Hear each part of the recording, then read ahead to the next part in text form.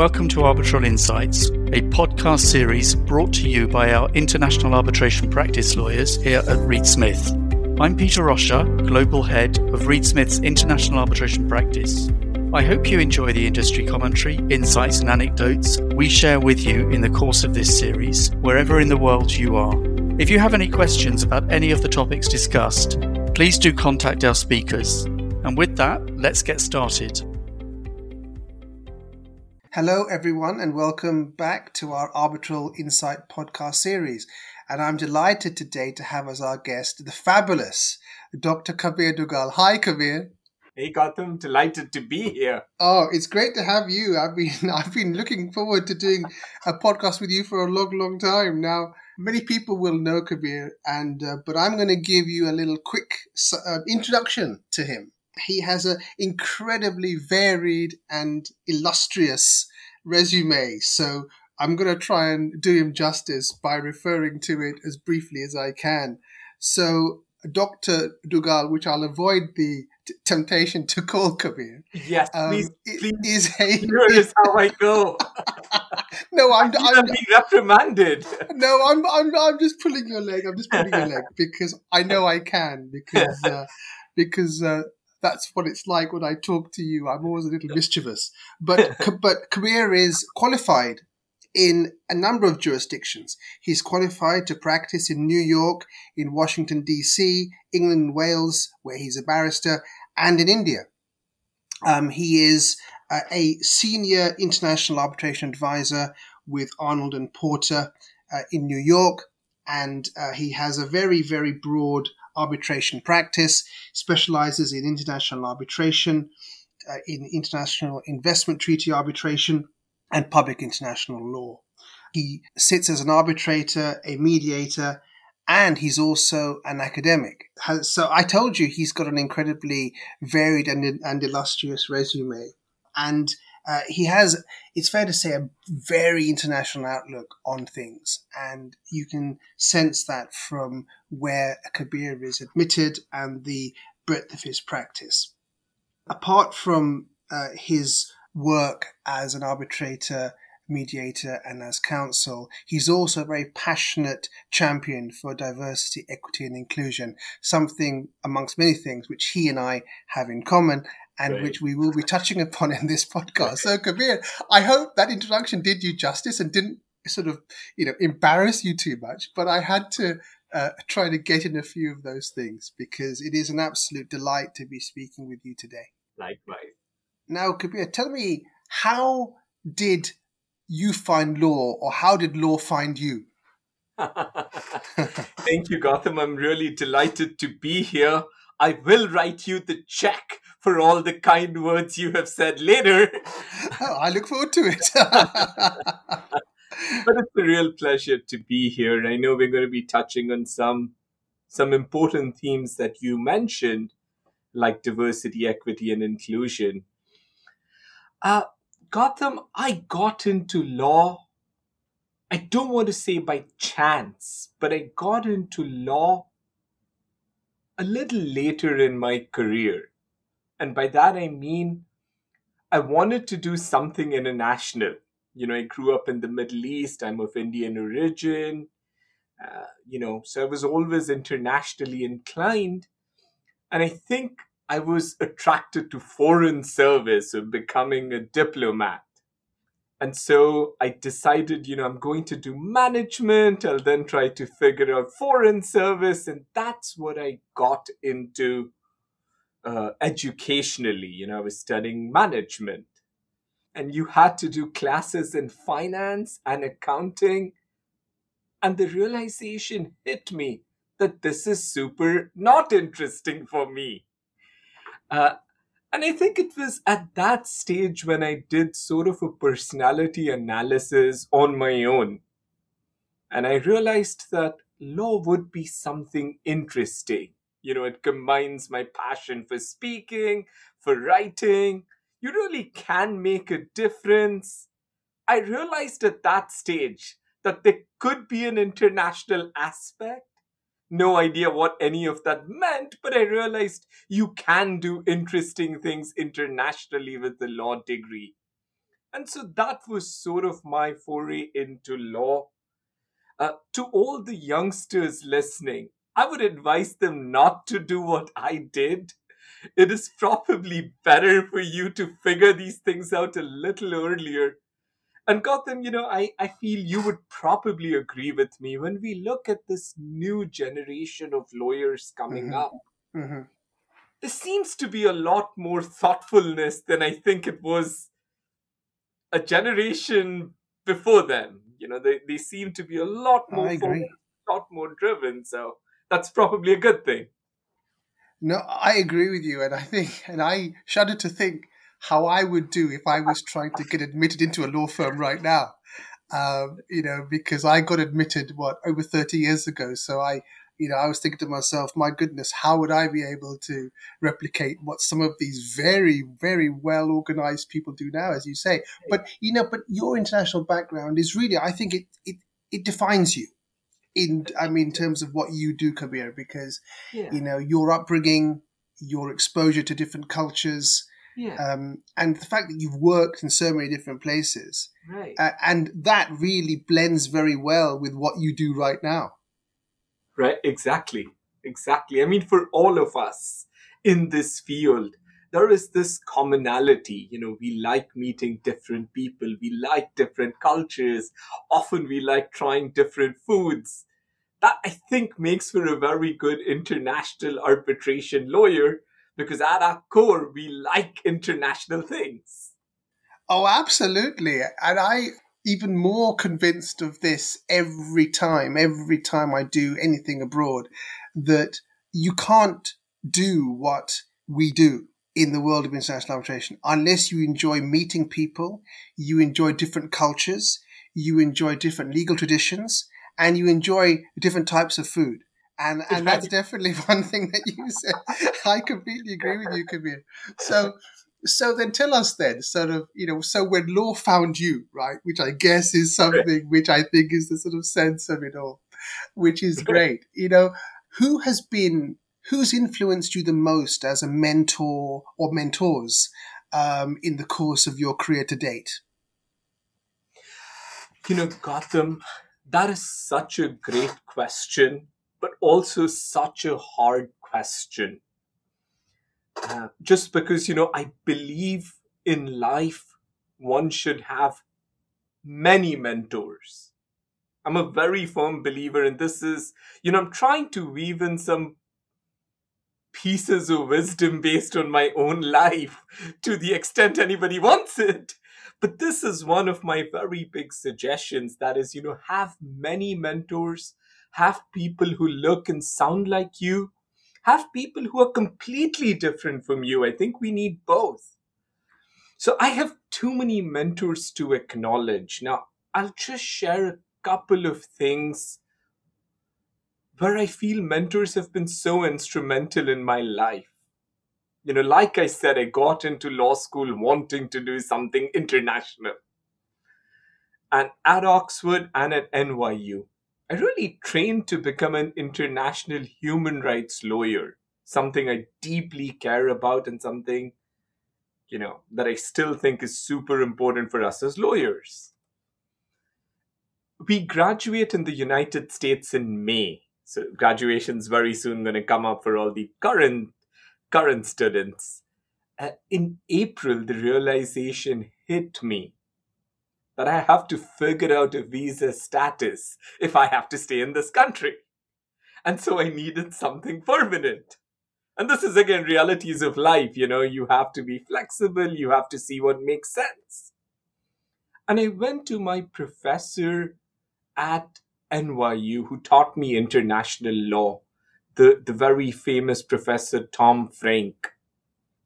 He passed away very unfortunately a year after I graduated. So I do feel I was very privileged to have the opportunity to study under him. And I just went to him and told him I don't know what to do with my life. The proverbial quarter life crisis at its worst.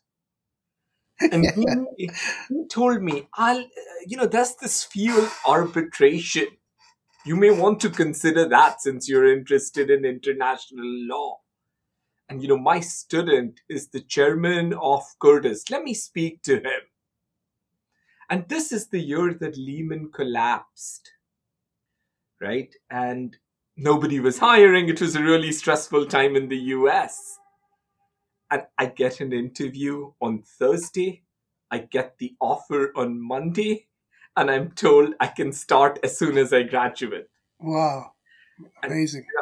And I can falsely say this was all me, but it was him. And this is where mentors really can be so instrumental in your life.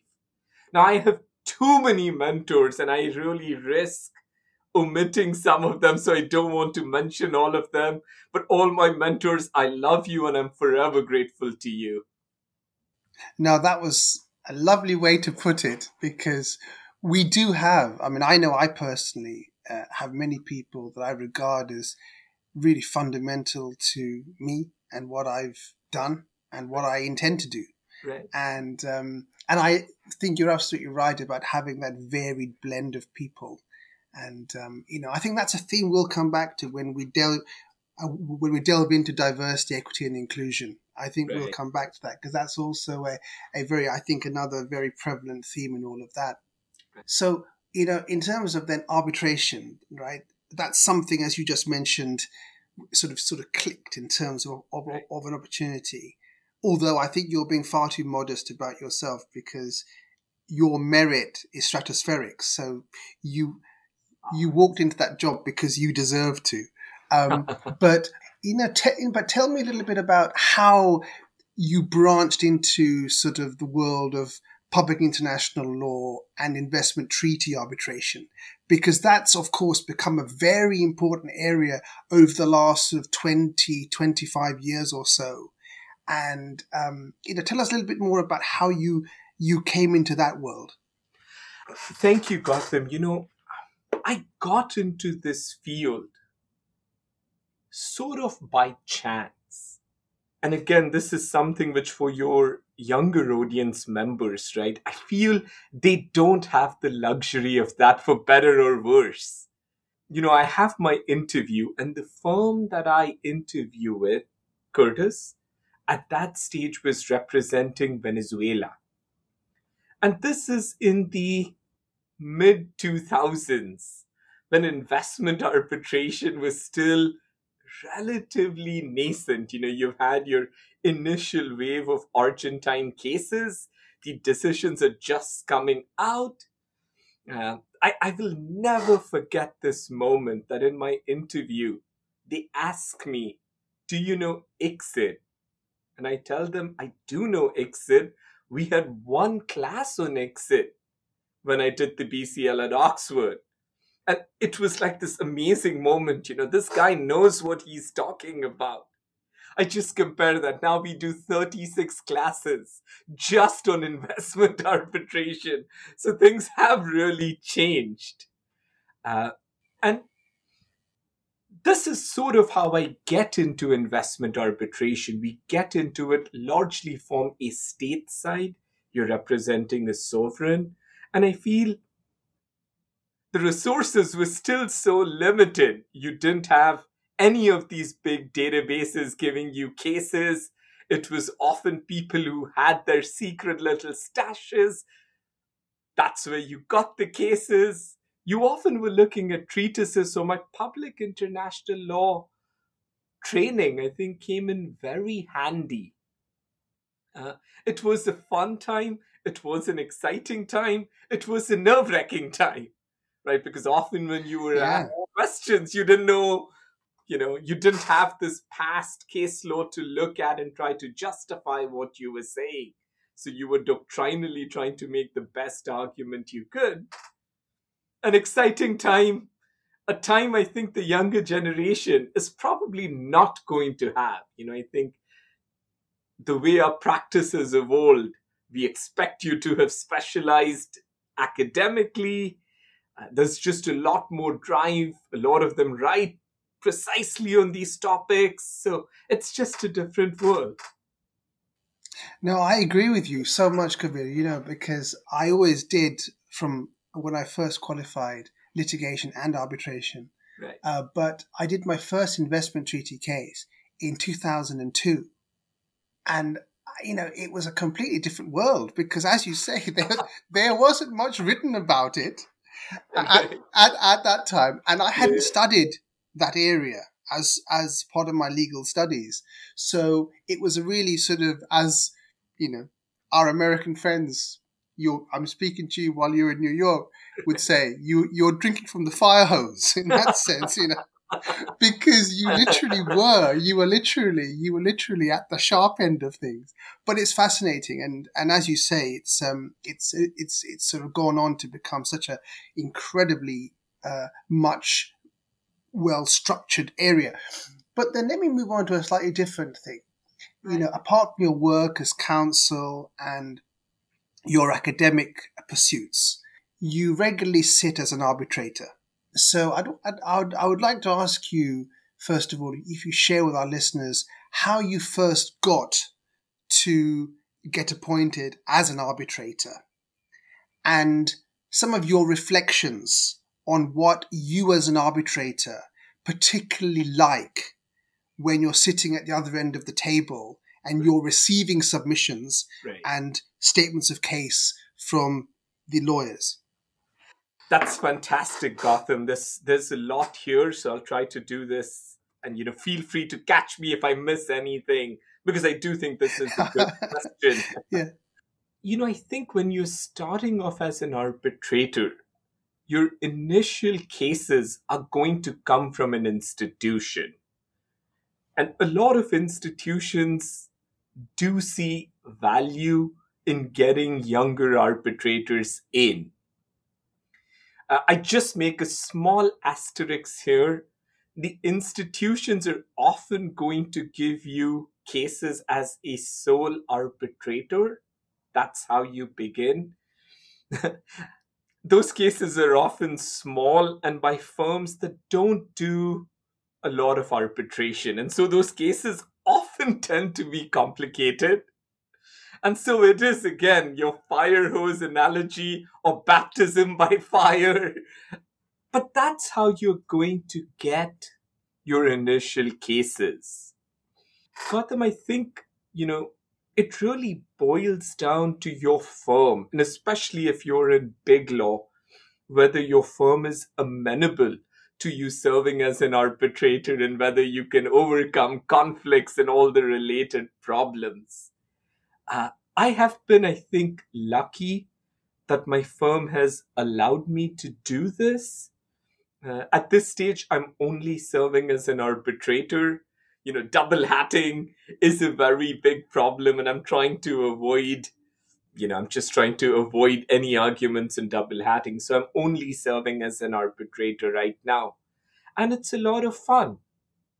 Now, if you like advocacy, if you like argumentation, you're probably not going to enjoy the arbitrator work too much. Arbitrators, in my humble opinion, should not be lawyers. And it is a very difficult thing when you see arbitrators trying to become advocates. I think it's a very interesting point. Very interesting point. But I think for the younger audiences, I think if you're thinking about an arbitrator profile, build your profile towards becoming an arbitrator. Write, speak, let institutions know you're ready to take appointments. And if you get the appointment, don't screw it up. Sometimes you see people, the senior associates who want these cases, they get it, and then counsel work comes in, and then the arbitrator work takes a back seat. It gives a bad name to the process when that happens.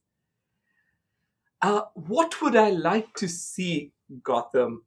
That's a great question, and I think you really, when you're sitting on the other side, realize frivolous arguments, but just these fairly endemic things in our practice, particularly in investment arbitration, but I think true generally, of very long, duplicative witness statements, cross-examinations that are really not accomplishing anything, or just, bad behavior. Those are things that become very apparent to you as an arbitrator. And when you see counsel doing that, there's always this moment like, what are you doing? Why do you think this is effective or this is helping your case? So this would be my suggestion. I think zealous advocacy is a good thing. I think all of our legal traditions tell us act in the best interest of your client. But that doesn't mean you have to raise every stupid argument. Some amount of judicious thinking and some amount of, is this going to help us? Is this relevant to the big picture, or are we fighting about pennies? Some of that kind of analysis, I think, would just help arbitration retain its original purpose of being effective, of being quick, of being cost sensitive, things that we're losing. Now, I couldn't agree with you more. You've really summarized my thoughts entirely. I'm a big fan of brevity, right, and simplicity, right, and avoiding too much showboating. Right. No, there's no point in it at all. It's just pointless. Right. No, thank you for that. That's very, very, again, very, very insightful. And I just want to move on to a slightly different area now, which is something we touched on in the course of the introduction, which is diversity, equity, and inclusion. You're one of very few ethnically diverse, prominent arbitrators. And there should be a lot more like you. Things are changing, and they'll change more. But there's no doubt there's not enough people who are diverse from an ethnic point of view, right, or who are diverse from a gender point of view. Correct. And there is a lot of more scope for change. And you and I, amongst other things, have the pleasure of being on the advisory board of Indian Women in International Arbitration. Correct. Again, we are both passionate supporters of women. Correct. And I just wonder, because you are such a wonderful supporter of diversity, equity, and inclusion, I wonder whether you could share your thoughts as to what more we can all do and what more the institutions can really do to really embrace this and not just say, yep, it's important, but now we're going to really make something happen. We're going to effect real change. I wonder if you could just share some thoughts on that. Thank you so much, Gautam. And, let me just begin by acknowledging all the good work you are doing in this space. I think it is important for everybody in this space to be talking about DEIB issues. And I think, as you said, it's good for us to be talking about all forms of diversity. Both of us are men. But I think we have a very important role to be talking about gender issues along with women. I don't think we ever want to talk over them. That is not the idea. But to be equal supporters and partners, because these are societal issues and we all have a role to change it. Gautam, how do we move the needle? And I think there are a couple of things that need to be done. I think the first thing is we need to recognize diversity can take a variety of forms. And our community has, I think very rightly, identified gender. And for the past few years, ethnic diversity. But when we're talking about diversity, there are so many visible and non-visible forms of diversity that often don't get spoken about, right? Mental health, LGBTQ rights, socioeconomic rights, age, language, right? All of these are realities that we need to be thinking about, and we need data on them because that helps us see where we are headed. I mean, I think some of the recent gender reports that came out actually show a decline in numbers.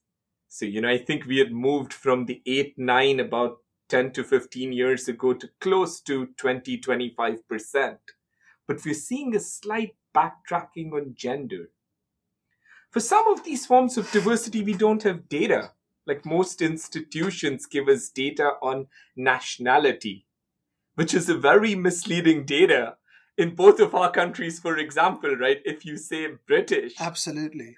it's not getting the nuance of a British Asian person's experience, which may be much more challenging than a Anglo-Saxon white British person. So I do think we need more granular data. LGBTQ rights, I mean, I think institutions are so cautious recognizing the international practice that they don't even want to get data on some of these things. So I think the more data we have, the better things are going to be. Gautam, I also do think we need to be getting the clients, not lawyers, to talk about diversity. Because a lot of companies, as a part of their corporate mandate, have diversity, inclusion, and equity, belonging as core themes. Now, when a lawyer is put in an arbitration dispute, they want to win. Diversity takes a back seat. I don't want to say they forget it, but the winning is the core priority. And that often means we are going to hire people who look like us, people we know, since decision makers in most big law firms tend to look a particular way, arbitrators tend to look a particular way. I think the more we're able to get general counsels involved in the decision making, the more we are going to see change. Institutions have done a pretty good job. They see systemic issues and they see survival much better. It is a complex issue. We are a reflection of society. And so all the problems in society we're going to find in our practice, even if we don't acknowledge them. But I think some of these would be small efforts to try and change things. All these amazing organizations trying to put a spotlight on different forms of diversity. Again, a good and positive thing. Hopefully, the generation under us, Gautam, doesn't probably have to go through the kinds of things I think you and I would have faced. Which may not it may always not be overt, but you feel the difference in standards, and you feel you are subject to different requirements. So hopefully we make it easier for them.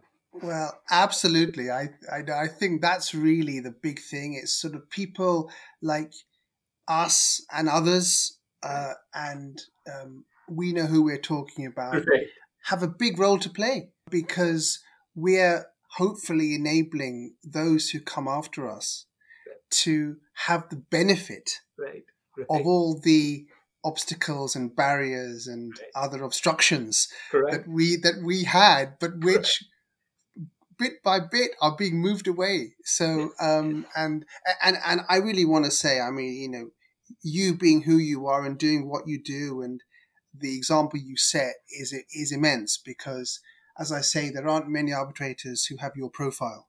And I think it really is a wonderful thing to see you flourishing so much. And I look forward to more and more from you, because, you really are an absolute role model for so many people. Thanks, Gautam. And I just, to echo that, I hope both of us can see many more people who look different and who sound different and are getting this opportunity to flourish. I think both of us would be, what we would define as success. I'm speaking on your behalf. No, you're right. That's what success would look like, for sure. But thank you. I mean, it's such a wonderful day. It's been so great to talk to you about these issues and about, how you got to where you've got to, and those who've supported you. Now, we're coming, alas, to the end of the podcast, but we always end our podcast with a bit of light-hearted discussion. And Kabir, this is no exception. We are going to maintain that tradition here, right? So so many of our listeners love this segment, right? They, of course, love hearing the incredibly uplifting stories that our guests have, and you are no exception. But they love the next segment, which is much more lighthearted and nothing to do with law, right? Or practice or arbitration or anything like that. So the first thing, what's your favorite sort of music, your favorite band or singer? Gautam, this is a very tough question because I think I'm very temperamental. And based on my mood, there's different kind of music that I like to listen to. Just one thing, as somebody who's now in different jurisdictions, one thing I consciously try to do is try to listen to music either from the Middle East or from South Asia.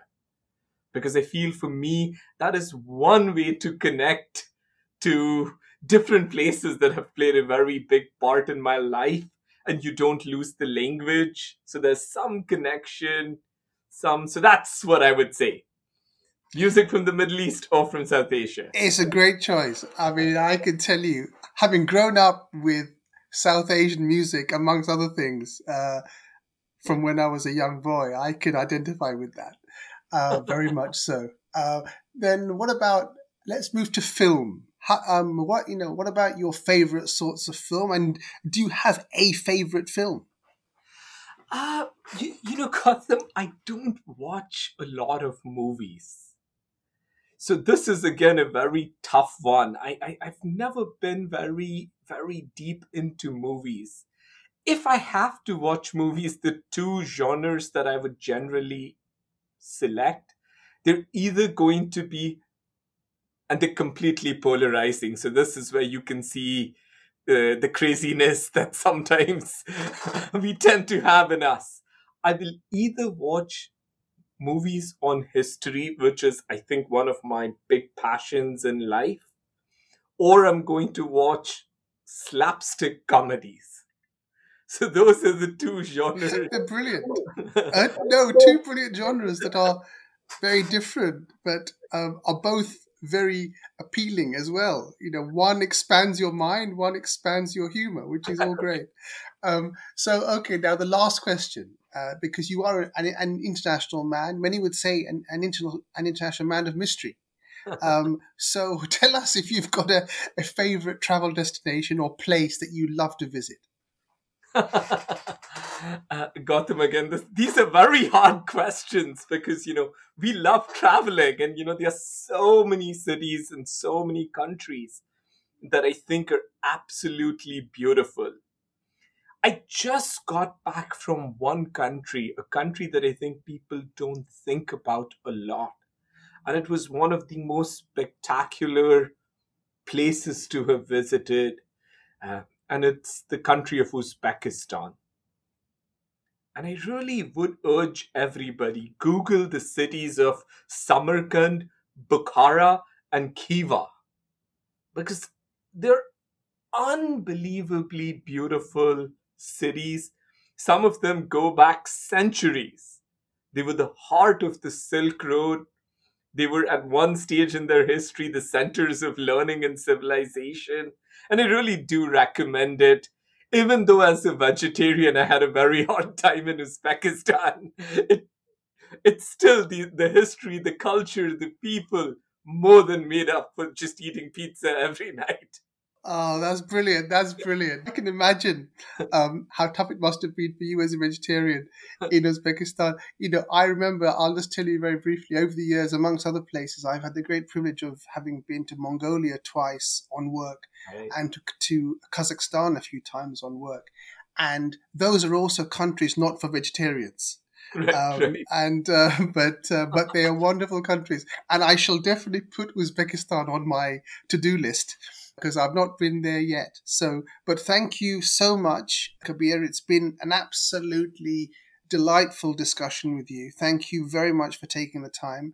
And I just want to end by saying I look forward to seeing you in person very, very soon. We're doing this podcast with me in the UK, you in the US, and I very much look forward to seeing you in person very, very soon. All the best, and thank you again. This has been so much fun, Gautam, and I look forward to seeing you very soon. Excellent. Thank you. Arbitral Insights is a Reed Smith production. Our producer is Ali McCardle. For more information about Reed Smith's global international arbitration practice, email arbitralinsights@reedsmith.com. To learn about the Reed Smith Arbitration Pricing Calculator, a first-of-its-kind mobile app that forecasts the costs of arbitration around the world, search Arbitration Pricing Calculator on reedsmith.com or download for free through the Apple and Google Play app stores. You can find our podcast on Spotify, Apple, Google Play, Stitcher, reedsmith.com, and our social media accounts at ReedSmith LLP on LinkedIn, Facebook, and Twitter. This podcast is provided for educational purposes. It does not constitute legal advice and is not intended to establish an attorney-client relationship, nor is it intended to suggest or establish standards of care applicable to particular lawyers in any given situation. Prior results do not guarantee a similar outcome. Any views, opinions, or comments made by any external guest speaker are not to be attributed to Reed Smith LLP or its individual lawyers. All rights reserved.